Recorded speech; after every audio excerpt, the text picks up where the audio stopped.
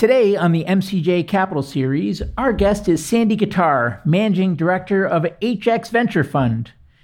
HX Venture Fund is a fund investing in venture capital funds, and they are seeking to transform Houston into a world-leading hub for innovation by bringing together key players in the ecosystem, linking investors to startups and startups to capital.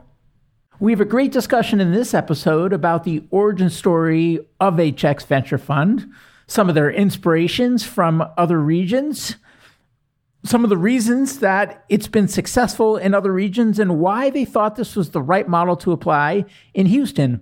We also talk about where they are to date, their criteria for investments, some examples of investments that they've made, and directionally, where HX Venture Fund will be heading in the future and where Sandy hopes Houston will be heading in the future as well. But before we start, I'm Cody Sims. I'm Yin Lu. And I'm Jason Jacobs. And welcome to My Climate Journey. This show is a growing body of knowledge focused on climate change and potential solutions. In this podcast, we traverse disciplines, industries, and opinions to better understand and make sense of the formidable problem of climate change and all the ways people like you and I can help. And with that, Sandy Guitar, welcome to the show. Thank you, Jason. Excited to be here. Excited to have you. We did no prep call. This is our first time speaking, but I've been hearing so much about you from my partners because, as you know, we are doing the beginnings of a world tour. We've got a few stops planned just to kind of get out and meet people in person. And Houston is such an important contributor to the clean energy transition. And it's an area where we know a few people, but we're not that tapped in. And everyone we talk to says, you need to know Sandy. And so we got introduced recently, and I know you're going to be involved in this event when we come to town. And I'm so excited to learn from you and to have you on the show. Thank you. And we're really excited to host you. You know, Houston is on a journey itself, from the energy capital of the world to the energy transition capital of the world. But to really make that journey work, we need My Climate Journey. We need your ability to echo the amazing past of our founders, like you already have with Gaurav Chakrabarti, Moji Karimi, Trevor Best, and more. Amplifying their stories is part of building this ecosystem and a really important part of that. So thanks for helping us with that.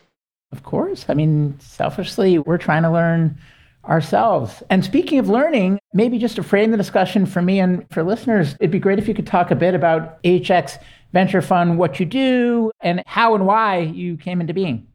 Sure. Thank you. So HX Venture Fund is a venture capital fund of funds focused on two key things. Number one, like most venture fund of funds, we are focused on high returns for our limiteds. But very importantly, and a equal second, I would call that, is our ability to connect Houston's innovative corporations with top-tier venture capitalists and Houston founders. So there's a triangle here that we're very deliberately trying to convene. And the reason we're doing that is that traditionally, Houston has been a flyover city for venture capital. And that is changing, and we would like to hasten that change, if you will. The way we do that is we invest in great VCs that would pass anybody's test in terms of producing top-tier returns, but also find those VCs whose investment strategy we believe will find fertile ground here in Houston. Now, I'm choosing my words carefully there because it is a carefully constructed concept. If we asked our VCs or tried to sort of force an investment in Houston, we, of course, would not get the best venture capitalists as part of our model because they have so many choices. They're oversubscribed funds. And, of course, they're running commingled funds, which are honoring the needs of all of their limiteds, not one limited. For that reason, we are working to make sure that their investment strategy is something that we think will work in Houston.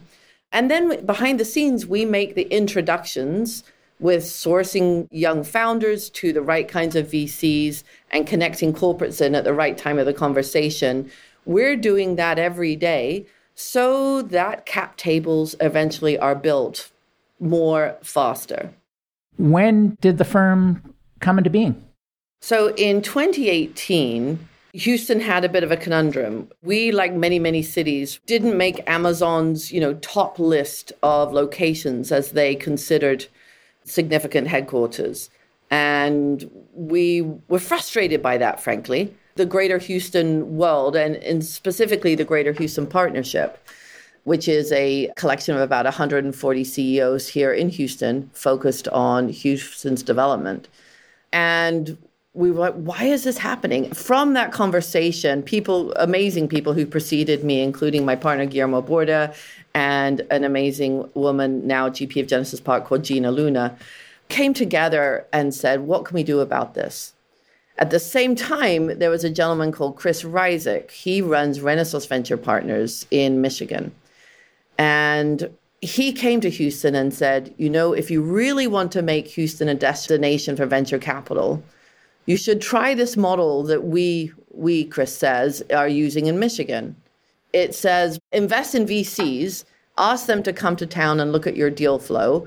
And if you pick the right VCs and if you have the deal flow, this model can have an amazing multiplier effect on the innovation lifecycle.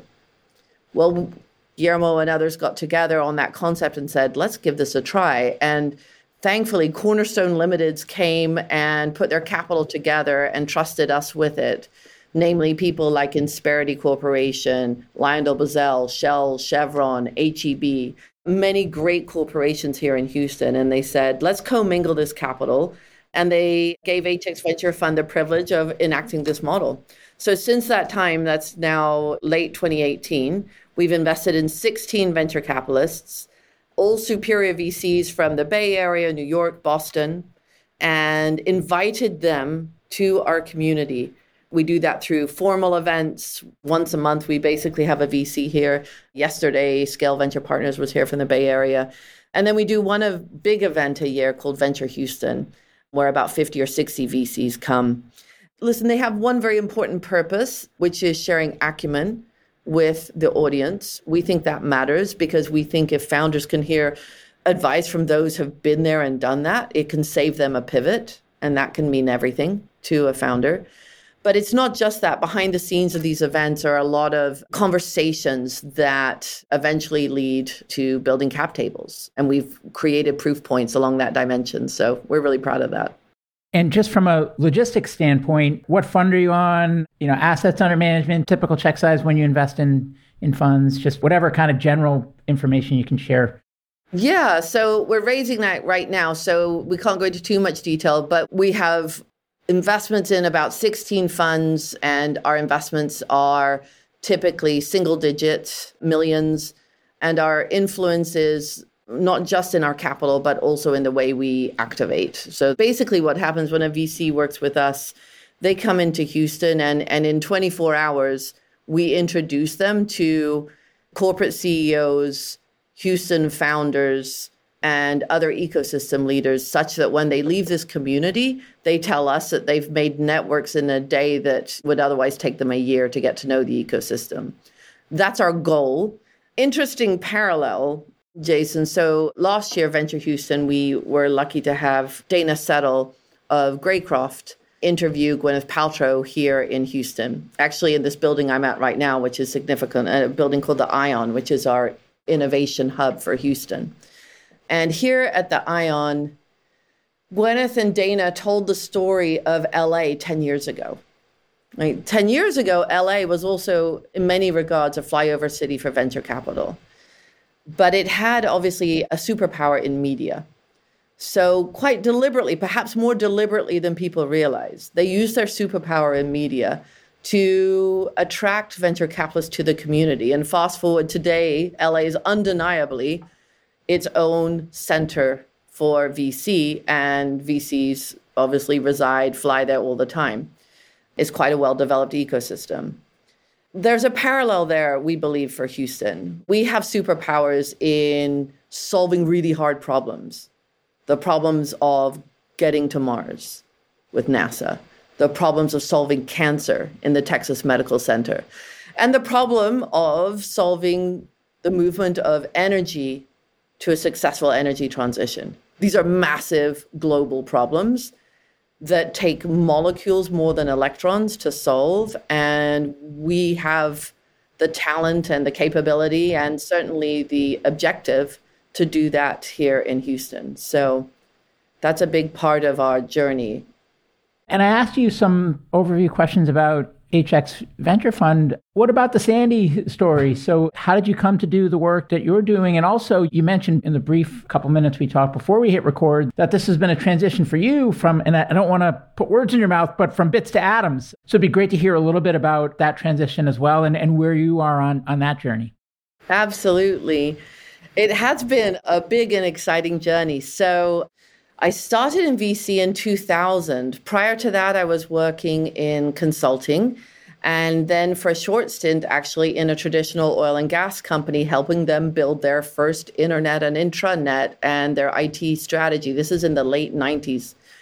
And I had an amazing boss at the time who said to me, you'll do fine here at this company, but if you really want to fly, you might want to consider my husband's company. He's building a venture capital fund of funds. So I got lucky enough to join her husband's company. It was called Knightsbridge. It's a venture capital fund of funds, quite established. And I was there from 2000 to 2006, where I sort of learned what venture was about. And this was a product of venture capital late 90s, early 2000s. This is what I call Fund of Funds 1.0, when the game of venture had top 10 players and success was how many of these top 10 were you in? And if there are 2 or 3 fund of funds sitting side by side, maybe Jason, you had a fund of funds and I have one, and you got into 6 of the top 10, and I got into 5 of the top 10. Limiteds and consultants like Cambridge would scorecard you and I, and they always said, I'm going with Jason. He's got 6 of the top 10. Sandy's only got 5. So that was sort of the rules of the road. At the time, there weren't that many players, and there was this very strong sense of here are the best, and then there are a few others. In mid-2000s, specifically 2006, myself and 3 of my former partners spun out to co-found Weathergage Capital. Weathergage was a fund of funds that took a different turn on this. We said, yes, access to the great names is absolutely important, but we also knew that we were at a time after those 99 upswings and then the collapse, that great talent was spinning out to form lower Roman numerals. And Roman numeral itself wasn't the correlation with success. It's actually, of course, more about the GP, their chutzpah, their grit, etc. And we were very successful, thanks largely to my partners there, in accessing groups very early on that today are in a very sort of enviable, highly branded state. And what we knew under the covers is some of those Roman numeral 2s force ranked really high in returns as compared to some of those with very high Roman numerals. And to quote one of my partners, the leading indicator of success for a venture fund, in our view, was the reference calls with the founders. Lagging indicators of success was brand strength. So brand strength lives on for a long time, but it may not be relevant today. It may or may not be. And you can't be lazy as a fund of funds to use brand strength as the highest correlation. So we built a great platform on that, over $1 billion and 4 top quartile funds of funds successively. And I learned so much during that time, typically about capital efficient software. And towards the end of that journey, B2B SaaS related venture capital investments. My partners who are older than I decided to sunset the firm, and we're still working together as Weathergage, but it's a distribution business now. We don't raise or invest new capital, which freed up my time. And with their blessing, I went on to take on what I'm calling now Fund of Funds 3.0. So if Fund of Funds 1.0 is about the top 10 in the 90s, and Fund of Funds 2.0 is about what I call fresh DNA, new groups backed by very experienced VCs, but now with low Roman numerals. Fund of Funds 3.0, in my opinion, and one of the reasons that I chose HX Venture Fund as my next journey, is the entrance of corporate venture capital side by side with financial venture capital, and how that combination can take on some problems that capital efficient software alone may not be able to as well. So we've built a portfolio here that top-down puts about a third of our capital in the life sciences, everything from therapeutics to digital health, medical devices included. And then a third of it is traditional B2B SaaS, the home of venture capital traditionally. And a third of it is energy transition. And why? Because for many reasons, because we believe innovation lives there, but also because we believe those three pillars are very relevant to Houston, given that we have, the kind of hard tech expertise here, as well as soft tech expertise to leverage things like the Texas Medical Center, like NASA, like the energy capital of the world as we go to the next stage of innovation. So when you set out to pull together your Fund 1, which presumably we can talk about since it's in the rearview mirror, how did you think about LP composition and the mix of those financials and strategics? And also, which one did you start with, or did you just go broad net out of the gate? And similarly, how did you think about and what was the pitch in terms of the criteria for funds that you would back? And then how has that manifested with the 16 that you've backed so far? Yes. So Guillermo Borda started this idea and gathered around the table with the help of many leaders in Houston, a subset of the Greater Houston Partnership, which is really an amazing organization that Houston benefits from, which is sort of a chamber of commerce on steroids, the top CEOs of Houston coming together for the betterment of the whole of Houston. And in that community, certain key leaders stepped forward. Insperity, which is, as you know, sort of a human capital management and HR benefits corporation, under the leadership of CEO Paul Savardi, was the first to step forward. And then many followed him. Paul Savardi, by the way, himself is a driven entrepreneur and built the business from nothing. So he understood the entrepreneur's journey and the power of that, given their significant presence in the HR world now. And he helped us gather the kind of capital together that was interested in making this transition work. Also key was Chris Rizik, the founder of Renaissance, who could come into the room and say, hey, it's working in Michigan. And if it works in Michigan, it should work even better in Houston. So with his credibility as well, and with the leadership of Guillermo, we were able to get this started. And, what did that look like at first? Well, one of the interesting things that I noticed at first was corporate VCs were not that interested in returns. And that was very foreign to me because my prior LP base at Weathergage and at Knightsbridge, quite rightly, obsessed with returns, as were we. And we had to start with the conversation of, what? If you really don't care about returns, we may not be the right partner for you. Because we believe deeply that high returns are correlated with companies that are going to be built to last, make it to Main Street. In fact, we think that's the highest correlation of that kind of success. And we talk to corporates about, your time is valuable and your innovation team here is trying to create huge KPIs. Let's make sure we put that muscle behind the right kinds of companies. And if we introduce companies to you that are not making high returns, then they may fizzle out and that effort may be lost. So it was interesting. We had to sort of convince them, first of all, that returns matter. What did they care about, Sandy? They cared supremely about strategy, right? They're trying to solve some strategic problems that are inherent and specific to their market map. We believe we can do both. And we said, listen, we can source fantastic high growth companies from our portfolio on a look-through basis and make those introductions to you so that you could be an early customer in those companies or a co-investor in those companies. But we only want to introduce to you companies that we think are going to go all the way to Main Street. We're doing early stage venture investing. That requires partnering with great VCs who've been there before, done that, and have a proven track record. Whether that's in low Roman numeral that's parsed apart in their prior lives or in higher Roman numeral with the existing team, either way. And you know what? The world since then has come along in corporate VC to now I'm hearing that mantra more and more. But 3 years ago, it was actually a lonely phrase, returns matter. Now I think they're seeing that cooperation. I think there's a lot of sophistication being built quickly in the corporate VC world. Of course, they've always been sophisticated investors strategically, but I feel a turn now that incorporates the kinds of financial metrics that the B2B SaaS venture world has always embraced. To your question of how do we source deals, we source deals a lot like the Weather Gages and Knightsbridges of the world, which is we have a very defined 14-step process. That 14-step process is tenured on the idea of find the fatal flaw fast, right? Because you're trying to keep a very broad top of the funnel. We literally have looked at over 500 funds since 2018.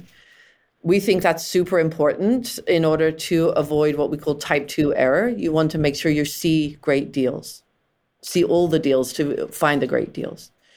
And then we have a very defined process to narrowing the funnel in ways that make sense to us. And it starts with financial metrics, because if this isn't a group that can create the kinds of returns we need, that's a non-starter for us. But then within that community of those that make great returns, we then apply our thinking of what we think will work well for Houston. And that is predominantly, I would say 75% early stage with some growth equity. And it's about a third B2B SaaS, a third life sciences, and a third energy transition on a top-down basis. And I'd love to talk about that third energy transition. So what do you look for? Where are you on that journey of defining that criteria? And how active have you been to date in the space? Yeah, so we are still in the learning curve, but we're getting more sophisticated quickly. So I would say we've been digging in for about a year now. We've reviewed about 130 on our market map, of which we've probably met and dug in with about 20, 25 groups. And we're learning what great looks like, but we have a prepared mind now. I won't say we're anywhere close to the end of our learning journey, because I don't think that ends. But I think we've really come through a big hump over the last sort of 9 months of understanding and bucketing for us the best generalists in the space, the best specialists in the space, and the best impact players. And we're trying to figure out which of these are best for us. We intend to make 3 to 5 investments in the coming year. I'm super excited about 2023 vintage year. For reasons I think we all know, now is a great time to get started in this. We tilt towards early stage because of the return potential there. But in energy transition in particular, we also think growth equity is pretty darn important because of the higher level of tech risk that needs to be understood in this journey. So some of what we have done is look at some of the greats that you've interviewed, Jason, here on My Climate Journey, the Houston founder greats. They've been super kind at sharing with us their journey in finding venture capital, what worked for them, what didn't. Everything from MIT The Engine, who, got Gaurav Chakrabarti started, to, other sources of capital as well that, fill out those cap tables. And those VCs are coming here for board meetings once a quarter already. So we're leveraging that flow and going beyond it. And as a result, we think we have an idea of what we're looking for, and we're getting ready to deploy here soon. I don't want to give too much away in terms of who and wherefore, but I will say we're bringing together a lot of VCs at an important event coming up on September 7th in Houston, and that's our big event called Venture Houston. So Venture Houston 2023 on September 7th is actually about the intersection of digitalization and decarbonization. It's very broadly defined on decarb, so it would be everything, including B2C sides of that, everything in the life sciences as well, but also traditional energy transition at the core. And we have amazing VCs coming to us, the GPs of groups like Congruent or Prelude or Lower Carbon or many others, right? So we're excited. Keynoting for that is Carmichael Roberts, who is the chairman of the Breakthrough Energy Ventures Investment Committee. And he will be facilitated by Reggie DeRoche, the president of Rice University, who is doing incredible things for Rice in the innovation space alongside Paul Cherukuri. So we're launching that conversation all day long. And behind the scenes, we're making sure that Houston founders are meeting great venture capitalists in this space. We think deals will get done in that way when you fast forward, 6, 12 months from there. Well, there's plenty more questions I have about the actual fund of funds and that energy transition bucket, but maybe I'll switch gears for a moment and just talk about Houston. Because as you said, Houston is transitioning from being known as the city for energy to the city for the energy transition. Where do you think Houston is on that journey? Where do you think the big companies, whether they're LPs in HX Venture Fund or not, are on that journey? And when do you think the tipping point is, if there is one, where the pendulum shifts from protecting existing to leaning hard into the transition without looking back? Yeah. I think it is an extremely exciting time right now here in Houston. The energy globals here are fiercely focused on the transition. They're putting their top human capital and their dollars behind it. They're doing so, of course, for business reasons. Many of them are also doing so for other reasons. And Houston, frankly, will depend on this outcome in part. So there is a lot of energy and I will say a lot of excitement on this journey. I think you'll see it when you come. I'm so glad you'll come, and that will help galvanize this, right? Because convening matters when you're in an early stage of building an ecosystem and a movement. So My Climate Journey coming is an amazing thing too. But we are convening all the time, literally every day, on this topic somewhere. Greentown Labs, has their second location here in Houston. And the global head of Greentown's investment, Juliana Garzar, is the head of the Houston Greentown Labs. We have amazing ecosystem here between the ION, which is the convening body and building that I'm in right now, and Greentown, and the large corporates. This is a constant conversation, and deals are getting done every day here. Really interesting to the deals. On one of your prior podcasts noted this, that you need a certain kind of scientist to build great energy transition companies, and we have them resident here. So isn't it fascinating that Moji Karimi from Cemvita and Nick Radford from Nauticus were both ex-NASA engineers? They were solving zero gravity, and then they took it to a different place. I think this is fascinating. So in case of Nick Radford's journey, who would be a great speaker sometime on MTJ, he built a subsea robot and is using all his zero gravity knowledge to send robots out to the subsea in ways that mean that large vessels don't have to go out to fix problems in the deep sea.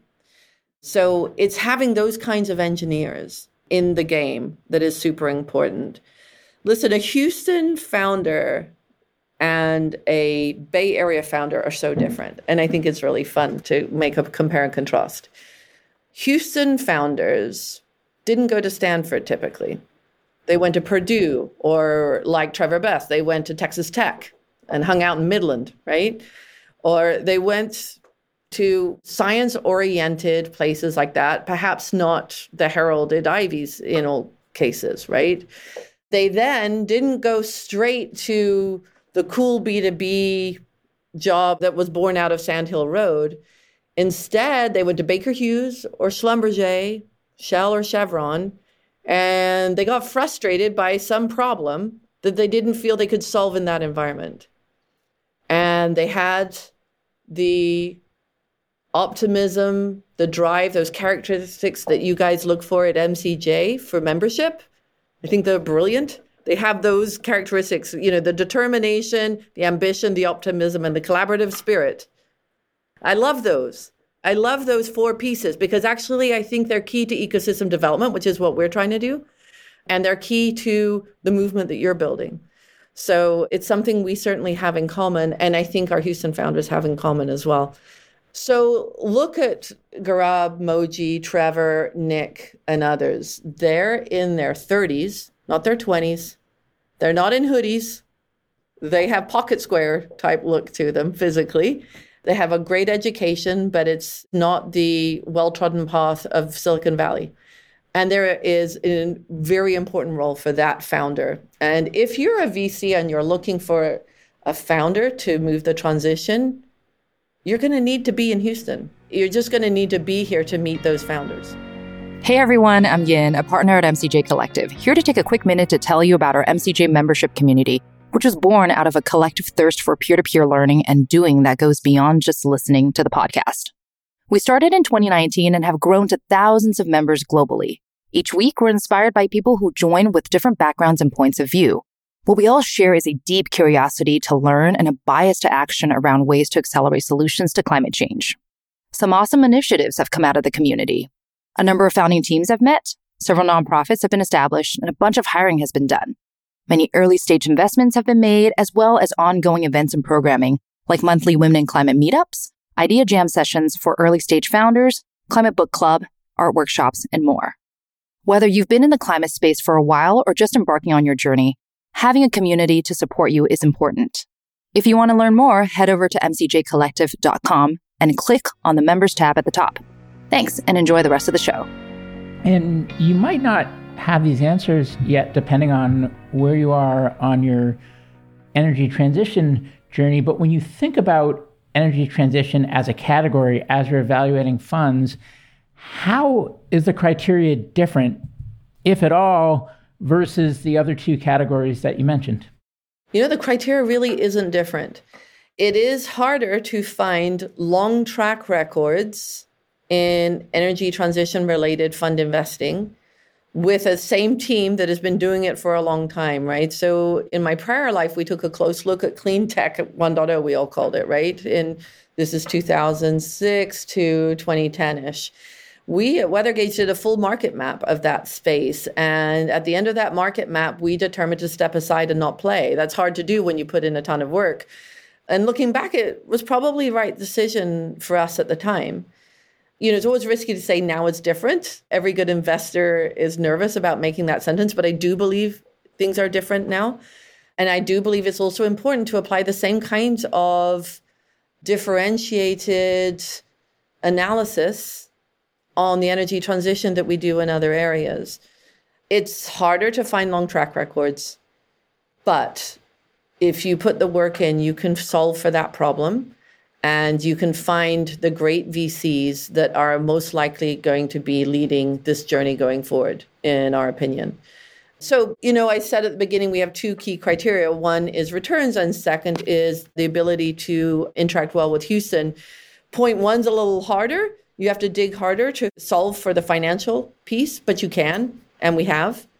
And then point two is actually easier. Solving for people who want to engage in Houston is easy because almost all of these funds want to engage in Houston for the reasons I've mentioned. So, I mean, I have a little punch list of questions just to pressure test thesis and try to understand it better. So when it comes to, for example, traditional portfolio construction versus non-traditional shots on goal, any bias there? And as an example, like a typical venture fund with concentrated positions and lead and board seats and stuff versus like a Techstars or a Y Combinator or an SV Angel or someone else that maybe just has a, you know, kind of a fundamentally different point of view. Right. We're still fairly traditionalist because we still believe that having board seats matters, that having enough skin in the game so that that big winner can have an impact matters. So we're following, I guess, the traditional playbook there on the whole. Although I will say, speaking to some groups that challenge that, and I love that, and I learn from that. So I'm still digging into groups who are saying, no, we believe we can do this by investing in 100 groups in a different kind of way. We haven't actually invested in one of those yet, but I'm learning and I'm open to learning. We are open to learning on that regard. But to date, our investments have been in the traditional model. Early stage folks probably putting out 15 to 20 investments per fund spread over 2 to 3 years, disciplined deployment. board members whose references show that they know how to do everything from the CEO swap when that's needed to the side-by-side shoulder support when that's needed. So it's the typical sort of lean startup playbook, I would say, so far for us. And given that every sector and every geography needs to transition, how do you think about generalist versus specialist in the energy transition bucket? And relatedly, are there certain categories that you're more interested in and certain categories that you're less interested in? Yeah. So this is a new problem with the energy transition that I think is different outside of the energy transition, which is, the generalist, specialist, impact player buckets. So far, we believe that the generalist and the specialists are both buckets we should be in. Generalists that force rank energy transition are really important because we believe that the decarbonization movement will be somewhat in decades to come like the software eats a world problem. This problem, decarbonization, is going to become so ubiquitous within the venture investment space that you don't need to just stay in specialist buckets. And the generalist force rank, I think, adds a really nice differentiation to the problem that belongs in our portfolio. But there is a specialist focus here, and some of the science is so complicated that specialist investors, I think, are the right way to enact that. So we plan to pursue both of those buckets. Impact only gets harder because it depends how you define impact only. But to the extent impact only is defined as strategic over financial, we come back to our model of needing both financial and strategic. Mm-hmm. I mean, when it comes to impact, do you care whether impact is something that's quantified and tracked, or given that you're strictly financial investors, it's just a financial decision? We absolutely care. Why? Because our limiteds care. So no, that's not the only reason. I personally am involved in this movement, but from a business point of view, we care because our limiteds are trying to solve large energy transition related problems. Recycling, our limiteds include Waste Management, LyondellBasell, which is a $50 billion chemical company, et cetera. They are trying to solve all kinds of climate related problems right now. And impact outcomes are the leading indicator to what will work for them strategically. Why do your limiteds care about the impact tracking in the fund investing? Because it's core to their strategy. So they are trying to create a world of energy that meets their customer demand, which absolutely includes clean energy and positive climate-related outcomes. I love Obvious's phrase, world positive outcomes. How do you think about things like science risk, things like capital intensity, and things like regulatory dependencies? We're taking a close look at the role of venture capital side by side to infrastructure spend, private equity, project finance, et cetera, and trying to find the right place for us in that layered capital stack.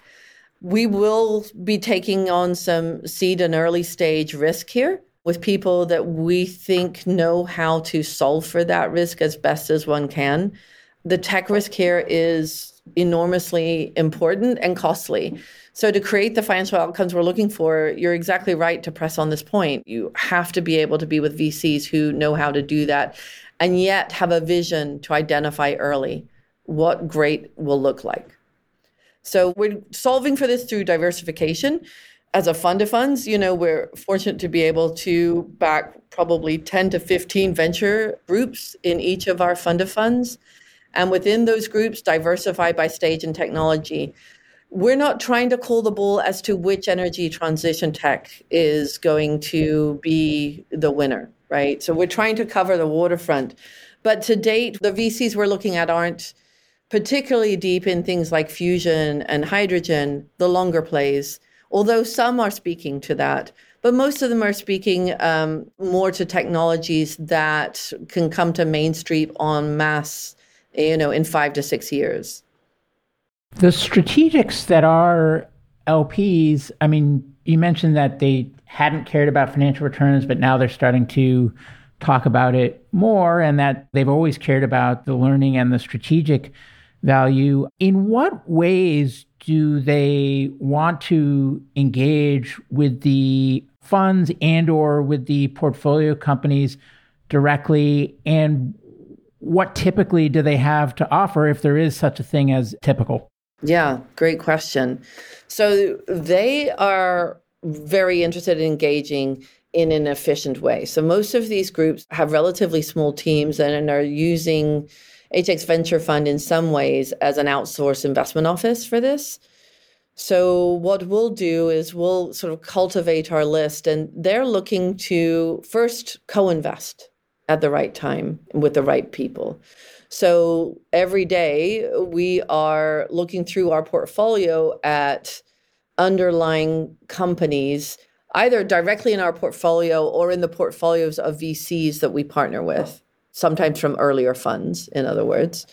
And when they are doing rounds that are open to co-invest from corporate strategics, we introduce those corporates to those VCs and the founders of those companies.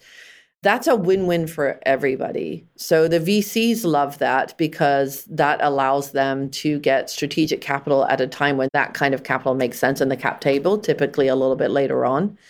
And the corporates love that because, frankly, I think we play a role in culling the universe of potential opportunities in a way that is mindful of what will make it to Main Street and where their time will be best honored and their capital. So we've done that many times and have had great co-investments from those relationships. Essentially what it looks like is we'll say, okay, corporate A, we think you would like to co-invest in one of these three companies that we know of. And they say, yeah, Sandy, that one, but maybe not the other two. We say, fine. And we put those two, we go to the venture capitalists and say, hey, would you be interested in having a call with this great global corporate? They're interested in a strategic relationship with one of your underlying portcos. And the VC says, absolutely. And the Zoom call's put together. Typically, we step aside at that point because then the conversation gets very strategic and confidential, especially for the corporate, but also for the founder there. And we let that one-on-one interaction happen. And in that way, we've had co-invests happen right out of our portfolio. So that's to the co-invest problem. Same sort of process for early pilots, right? So we're meeting with our corporates every quarter and asking them, what are they trying to solve? What are they now trying to solve? Because it changes, obviously, throughout the year. And then we take their pain points and we apply it to our portfolio on a look-through basis to find companies that could meet those pain points. And then in our quarterly meetings, we serve up to them, here are a bunch of companies that you could be an early customer to. Are any of interest? Again, they'll pick from a list. Everybody gets a chance to opt in the conversation. And if there's a opt-in on all sides, we put that group together and step aside to allow them a private conversation. We've been enormously successful of late here with Houston Methodist, which is a very innovative hospital system here and a limited partner of ours who have adopted many of our healthcare-related underlying companies in their innovation ward as they really take that hospital to the next level of healthcare and patient treatment. What are your expectations in terms of how funds that fit your criteria should think about reserves and follow on? And relatedly, what about, especially in this environment, things like bridges and down rounds as far as the use of that capital and when to participate versus not? So depending on the stage of the fund, we're typically looking at 1-to-1 or 2-to-1 reserve ratios. And the discipline that we're looking for at reserves is really important. We take quite a bit of time to look at prior track records here to make sure that, good money didn't follow bad. And the VC is able to make those hard decisions of when to cut the cord or not. Actually, annual meetings right now are super insightful in this regard because there's some annual meetings where people are not willing to address this problem of potential down rounds very forthrightly. And there are other annual meetings where people are being relatively aggressive on taking markdowns now and being forthright about the couple quarters to come here where, we all know things got very toppy 12 to 18 months ago. That means that the runway is already running out for some, but for many, it's going to accentuate, in my opinion, in the third and fourth quarter, particularly in the fourth quarter. And so we have more to come. VCs that openly address that. I find that very attractive from an investment point of view because we favor people who have the confidence to do the right thing. And yet also we're looking for people who are founder friendly, to totally overuse the phrase. And what I mean by that is we are talking to our founder community all the time about how a venture capitalist interacts with them. Were they helpful? You're not always going to get the response you want from a venture capitalist if you're a founder, but are you getting what you need, do you believe? Are you getting it in a way that is respectful and helpful? That matters to us because we want to bring in sophisticated venture capital, but the kinds of VCs that will help us develop this ecosystem. We all know venture's been through cycles like this in the past where VCs, there's a shared power continuum between the founder and the venture capitalist. And we've been through stages recently where the founder had the balance of power. And now we're in a journey where the venture capitalist is assuming the balance of power. And it's along a continuum, of course. But with those shifts, relationship matters, whichever side you are. But you've got to be cognizant of where you are in that. And you need to play a long game, knowing that these balance of powers do change with market cycles. And at the end of the day, reference calls really matter. And I would say to a founder, work hard on that and try to not have too much bias when you hear the response. You know, you've got this VC you're excited about, but if you're hearing feedback that isn't positive, be wary. As Alex said from Scale Venture Partners yesterday on stage, he said, listen, if a VC is being unhelpful in your early conversations, it's going to be that way in the boardroom. It doesn't necessarily get better the deeper you go with one another. So being very mindful, I think, of the way that relationship is formed and the trust on both sides and respect on both sides is really important. You had mentioned before that you are primarily interested in early stage, but that growth is important too. If you were to look at a growth vehicle, any preference in terms of, some funds might have a percentage of an existing fund that's allocated at the growth stage beyond pro rata in the winners versus a separate vehicle, and relatedly, any bias as it relates to an early stage firm that launches a growth fund versus a firm that is only focused at the growth stage. Yeah. Listen, in the energy transition, I think a dedicated growth platform makes a lot of sense. The specialization required, both from a science point of view and from the scaling point of view. Scaling these companies is a unique talent and opportunity. So we like to see that. We prefer in transition in particular to not have the same players doing the early stage as doing later. But a lot of these names are misleading. So opportunity funds, as they're often called now, may just be a second bolus of capital. There's not really growth capital. So I think you have to dig down into that. But if you're talking about true growth capital, we'd like to speak with the growth players for that capital, the dedicated growth players. And there are many. And one of the advantages of that is many of the best have actually been through that sort of 2006 to 2010 phase, the 1.0 of this, if you will, and have some really interesting lessons learned that they can build on from that. I find that a very interesting combination. Whereas an early stage, the deal flow is so entirely different, right? They're building very different kinds of companies. So from a diversification point of view, I like to see an early stage fund that is doing entirely new kinds of innovation, and then a growth fund that has been there and done that before and is deep in the scaling problem.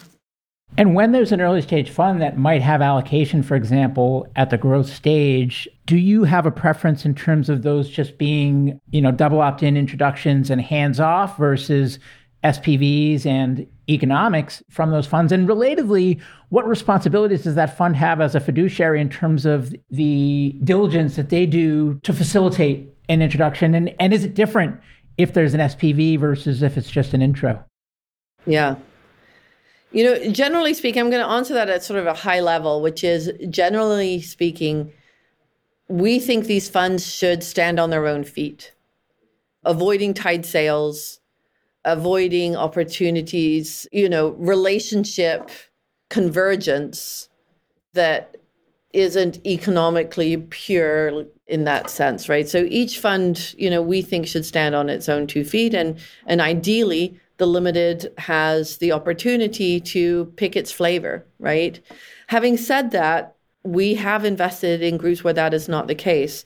Oftentimes, more folks that would be in the generalist spectrum who do have track records in all of this and who, for strategic and simplicity reasons, choose to couple these together, whether it's in one fund or in tide sales, it's really the same dynamic, just different structures. So it's not a one size fits all, but I think broadly, the venture capital community is getting more and more sophisticated. And with that sophistication, that includes the limiteds who want to allocate as precisely as possible to various entities by stage. And we're looking carefully at diversification by stage. So diversification by stage means that we may want to go early stage in VC1 and the late stage sleeve in VC2. And more, we're gathering that opportunity in the venture markets. 10 years ago, this didn't exist, right? It was all in one fund. So I think this journey is part of this journey of maturation of the venture industry broadly. And with that, a level of sophistication in the offerings. VCs that get that and provide that option are showing to me a level of confidence in the market that, again, I think is attractive and to be rewarded. When it comes to selecting partners, what advice do you have, let's say, for an emerging fund in terms of when to work with a fund of funds like yourselves who have a bunch of strategics as LPs versus entertaining working with strategics directly? And then same question for the strategics in terms of when to work with a fund of funds in terms of deploying their capital versus investing in funds directly or investing in companies directly. Yeah. So I'll take it the other way first. So strategics, I think, are often doing both. So our strategics invest in us as a force multiplier to their work. And I'd like to think as an area of expertise to augment their own expertise. They are also doing direct fund investing. And what they tend to do is direct fund investing with groups, funds that are very specialized in pain points that are highly relevant to them. That's what we call solving for type 1 error, trying to solve a particular problem. And then they focus with us to solve for type 2 error, meaning making sure they don't miss out on a great deal. So somebody who can help cover do a full market map and say to them, have you considered this group or that group with regard to those pain points? So we will help them in their direct fund investing, as well as provide a portfolio for them that on a look-through basis gives 300 to 500 high-growth companies that may have relevance to their pain points. So in both ways.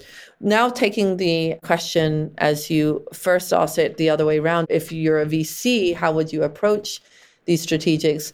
I think the more you are in the specialized and impact side of the continuum, direct investing with corporate strategics is quite relevant. The closer you are to the generalist and specialist side, so both of those, the less comfortable they may feel independently in that investment decision. At least our partners would probably look to us to opine on those as well. One thing that's important to note in this is a highly collaborative model. In other words, this is not a fund of funds gatekeeper model. If a fund wants to pitch directly to our LPs as well as to us, we welcome that. In fact, we facilitate that. It's all a win to us. I think the days are over where you define, fund of funds feel like, oh gosh, to introduce you to my limited is to somehow take away from my own platform. If you have that level of thinking, I don't think you are on the right path for today's fund of funds world. I think it has to be what we call 1 + 1 = 11. The collaborative spirit works exponentially. So if I can introduce a fund, as I did on Monday, I had 2 of our LPs meet a great LA-based fund that everybody listening knows. And it's not probably a fit, or it may not be a fit for the fund of funds, but it may be a fit individually for our limiteds. So we like to work collaboratively in that way. And we know that our limiteds value that service from us.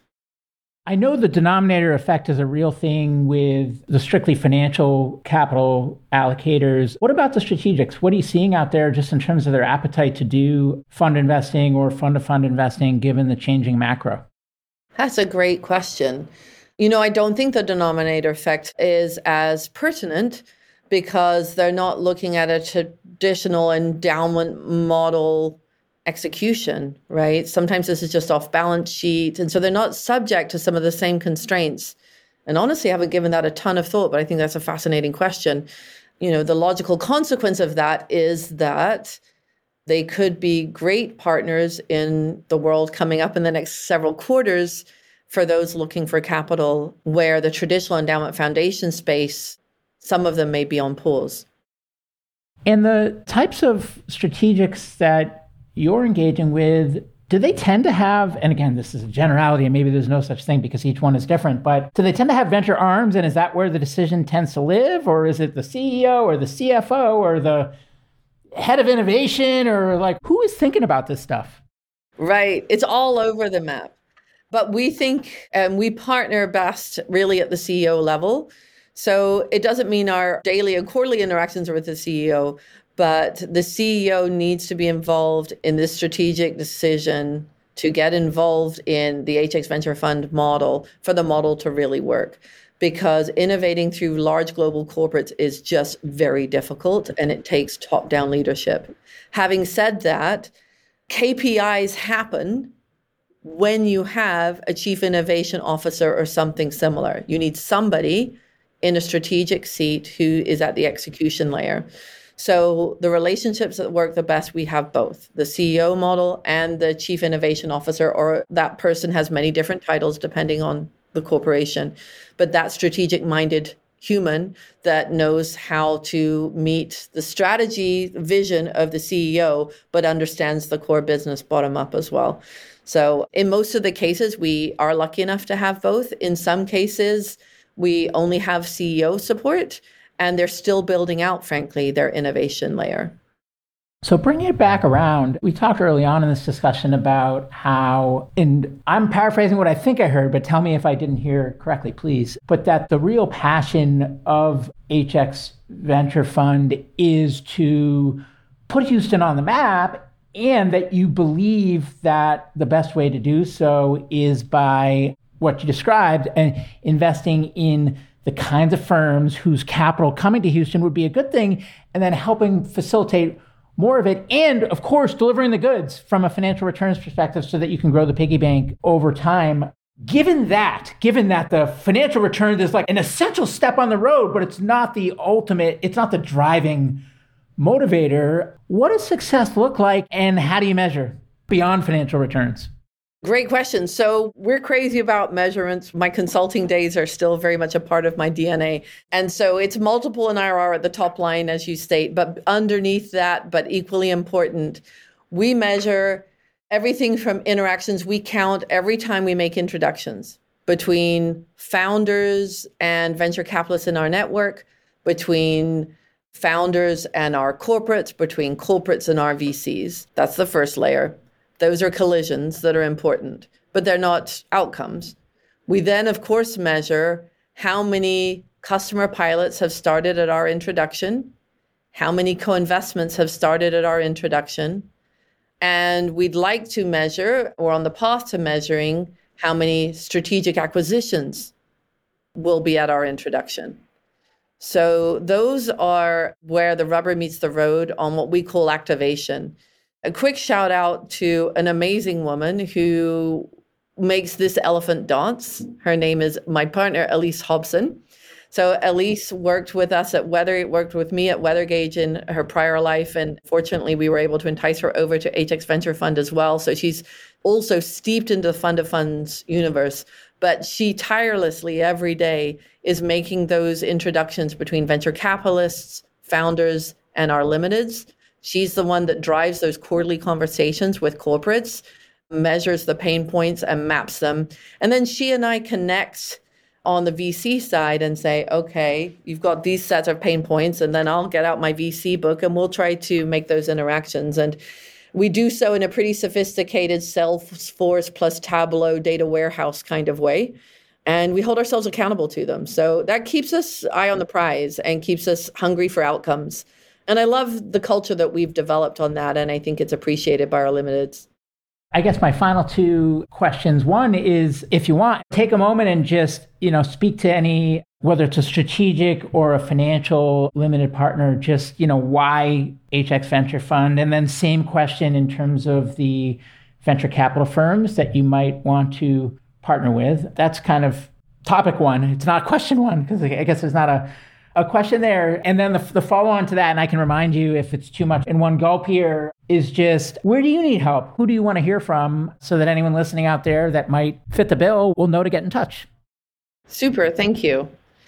So I think our limiteds look to us as a source of expertise in the venture capital world as they look to solve their pain points in the energy transition. Humbly, I will say we too are learning, but we have multiple decades of experience in understanding the venture landscape, 23 years in my case, and similarly in Guillermo's case, of understanding the venture space and what makes venture capital work. So I think our limiteds see that in us.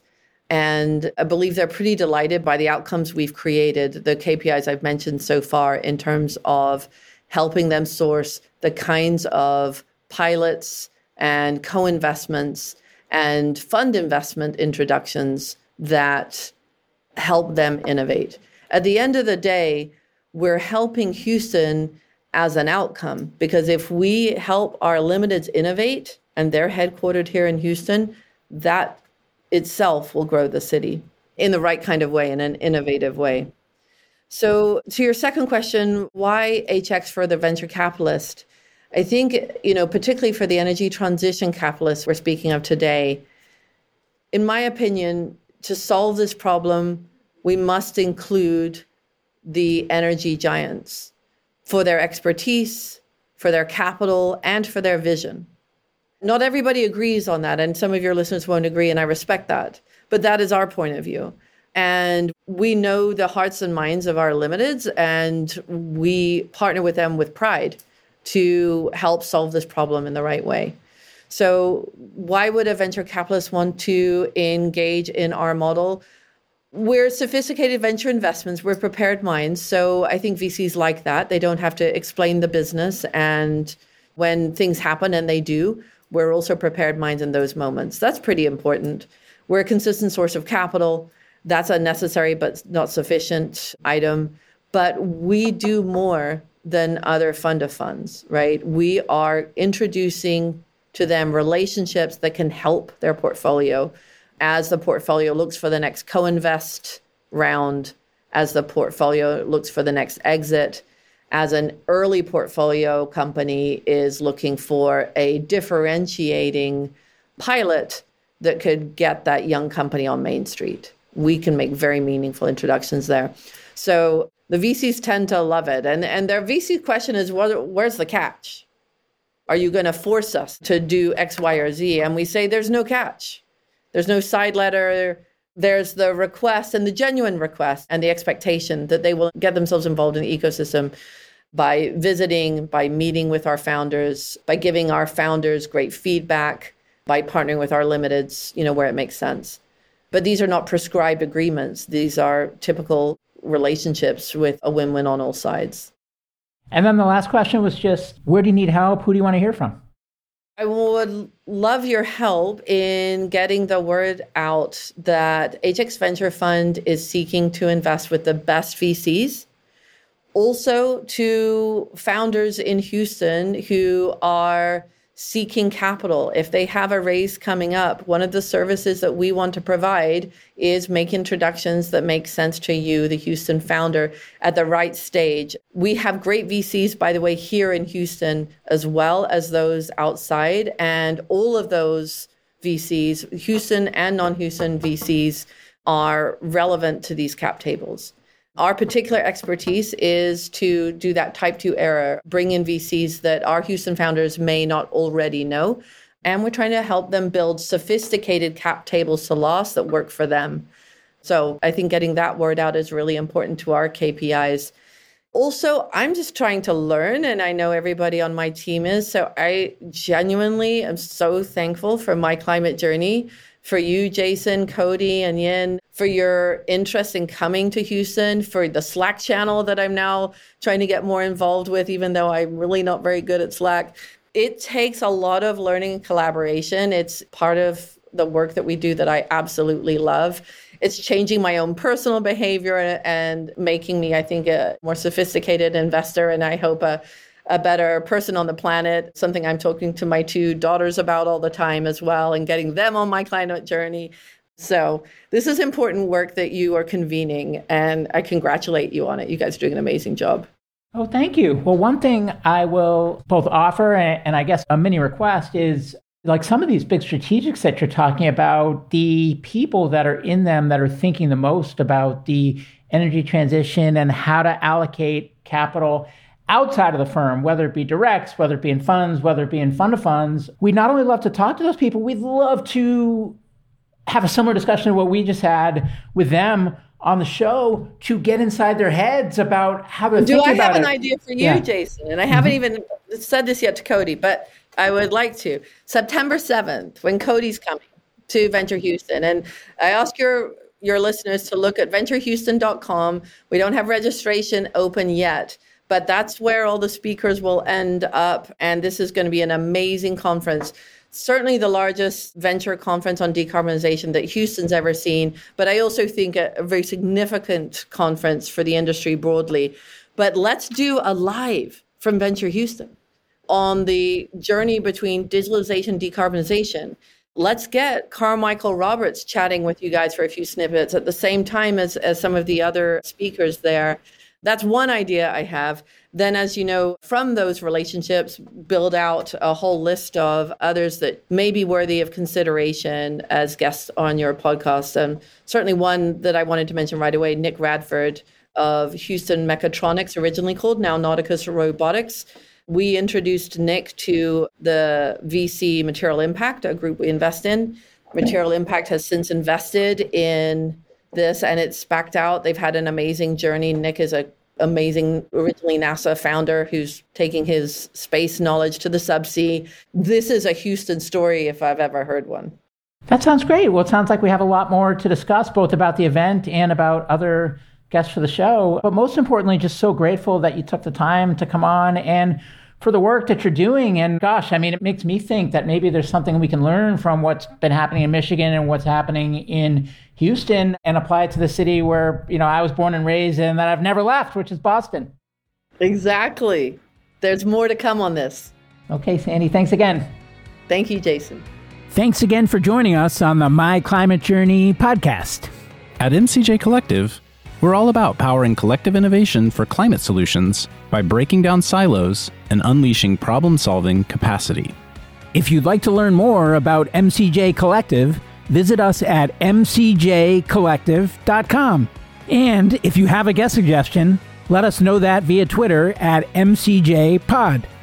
For weekly climate op-eds, jobs, community events, and investment announcements from our MCJ Venture Funds, be sure to subscribe to our newsletter on our website. Thanks, and see you next episode.